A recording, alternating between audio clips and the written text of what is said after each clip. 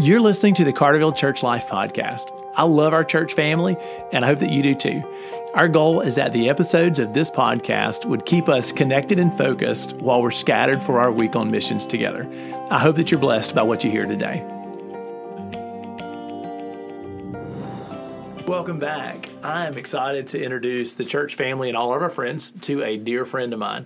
My guest today is Jamie Kraft. Hey, Jamie. Hey. Jamie is the house manager at our refuge house, our transition house that we're blessed to be a part of down here in Hattiesburg. Jamie's got a fantastic story about how God delivered him from meth use, from addiction, and really just from a life far from God. So, Jamie, I appreciate you being willing to come and share with us, man. Thank you.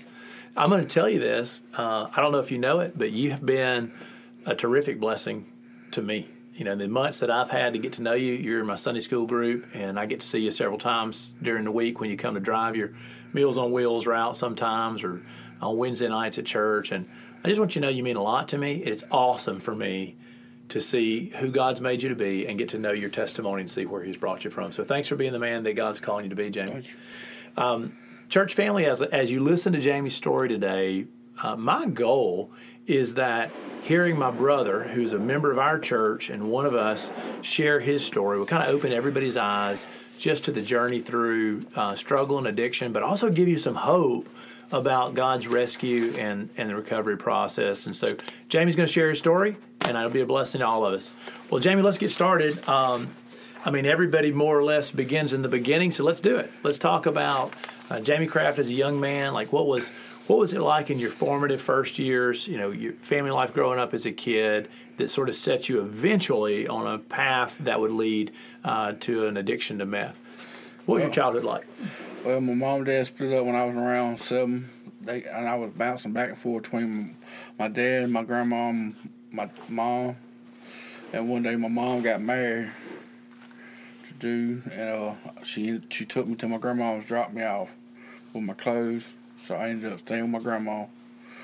Then my dad got married, you know, and I just lived back and forth, just, you know, going back and forth between all them for years. Then I got 14. When I turned 14, I started working with my cousin. So that was from 7 to 14. Yeah. All right. So from age 7 to 14, you've survived a divorce and a couple of remarriages for your parents, and you're back and forth in different houses. A lot of transition for a young guy. Mm-hmm. All right, so 14. You're 14 now, and you're starting to work? Yeah, I was starting to help my cousin hang sheetrock. Okay. And we was on the way to work one morning, and it was during the summer, and he lit up a joint. Okay. And I hit it with him, and I started smoking weed from then. So you started at 14 with marijuana. Yes, sir. And I'll be honest with you, I was a youth minister for the first several years that I was serving at Carterville. A lot of the students that I had then who eventually went through a period of addiction to drugs or alcohol, honestly, part of their journey was when they started smoking marijuana. So it's a familiar course right there. All right, so at 14 you're smoking marijuana, but not long after that you started to use meth. Meth. What happened? And I was a meth addiction for 20 years, you know, and just one of my cousins come by and had some meth, and I tried it one night. How old were you? I was probably 15, 16, somewhere up in there. All right, wow. And I tried it, and I liked it, so I started doing it just on weekends. Yeah. Then it got to doing it every day thing. Okay. I started cooking, selling. Okay, so you were using, you were selling, and you were cooking. All three. All right. Where did that take you, Jamie? To jail. Okay. All right. So how many times did that take you to jail? Well, a bunch of times. I've been to prison twice. I know I've been to jail probably 3 times. All right. I remember you told me that you were just in a cycle where, you'd get arrested, you'd just pay your time. I get arrested, I go do my time, I come right back out. I might be clean a week or so, and I go right back to doing it every time. Then I get my parole, my PO would catch me. I had to go do a little time.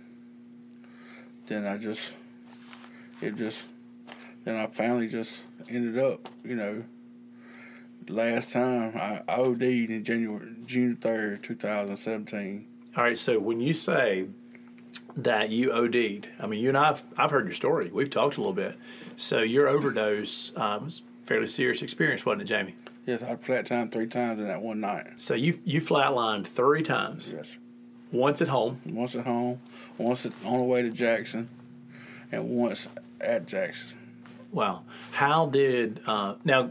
I've got friends who are not as fortunate, who we lost to an overdose, and I know other friends who overdosed and it didn't break their addiction. But for you, that experience, that overdose, somehow connected you to the Lord. Would you tell us about how that overdose got your attention and helped you connect with God? Well, I went to Righteous Oaks on July 31st, and on August 8th, I gave my life back to the Lord. Awesome. And I dug in, got what I went there for. About 3 months, 4 months in, God spoke to me and said, give back to him what he gave to me. So I went to the director of it, Brother Dave, and asked him, can I stay on staff? He said, well, let me pray about it. All right. He prayed about it right before I graduated. He said, you can stay. That's awesome. As long as you want. So while you were at Righteous Oaks, you were saved? Did you get baptized after that, Jamie? Yes. I knew you did. So you're saved and baptized. You gave control of your life to Jesus Christ.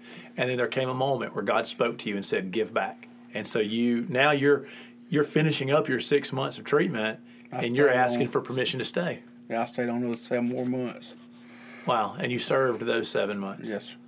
Then I went home. I did good till December of January of 2019. Okay. And I messed up. A little relapse? I relapsed. So I went to see Patrick. I called Patrick, the guy that runs the refuge house, and asked him, could I come? He said, sure. So he come. I come. And ever since then, I've been. Time to get out of your hometown. I had to get away. Well, I know everybody's story is different, and I can't prescribe, one thing for everybody. But I've talked to several of my brothers and sisters who, in their process of recovery, they just had to change. They had to change the people and the places because, for you, how long were you a meth addict back home? 20 years. So 20 years, of all your friends, and in your case, even family members, and everybody and everything is built around an old lifestyle. I know some folks who've had to physically move to another town to start over. It's a hard thing to do, but I'm glad that God brought you here. I'm really glad that God told you. I know Carterville been praying me for ever since I went to Righteous Oaks. That's awesome. Because Patrick, Ezel, and them, they've been praying for me for a long time. Yeah, well, man, we're proud of his story too. So, Jamie, you moved. You looked up and said, I've got to get out of town. I don't want to relapse again. I gave my life to the Lord. There was something about that experience. You and I have talked about this before. So 20 years you cooked, sold, and used meth.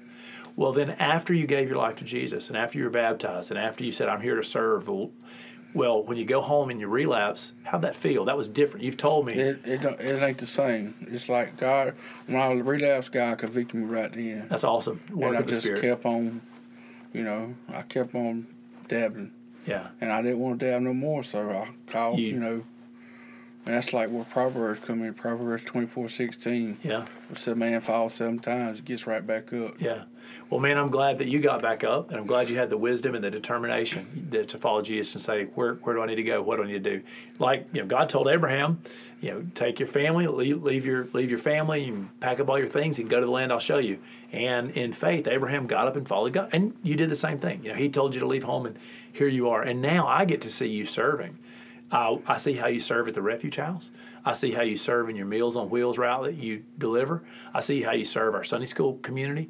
I see in our group, I see how you serve the church. I see how you serve in Celebrate Recovery on Sunday nights. And I love what God's done with you. I love the new direction for your life.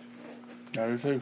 So, Jamie, what would you say? Is there any hope that you would offer to somebody who's where you were? Say, maybe there's a 25-year-old out there listening right now that is stuck. That meth addiction owns them the way it once owned you. What would you tell them?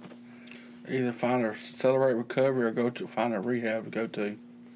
You can't do it on your own. You got to find God. Yeah. And I wish that they could be in the room with me right now just to see you, just to see the different person that you are. And and how God's using you now. I'm really proud of you. Jamie, thank you for telling your story. I hope that our church members will find hope and encouragement in it. I am so glad that God brought you to Carterville and that you're part of our church family. Thank you for having me.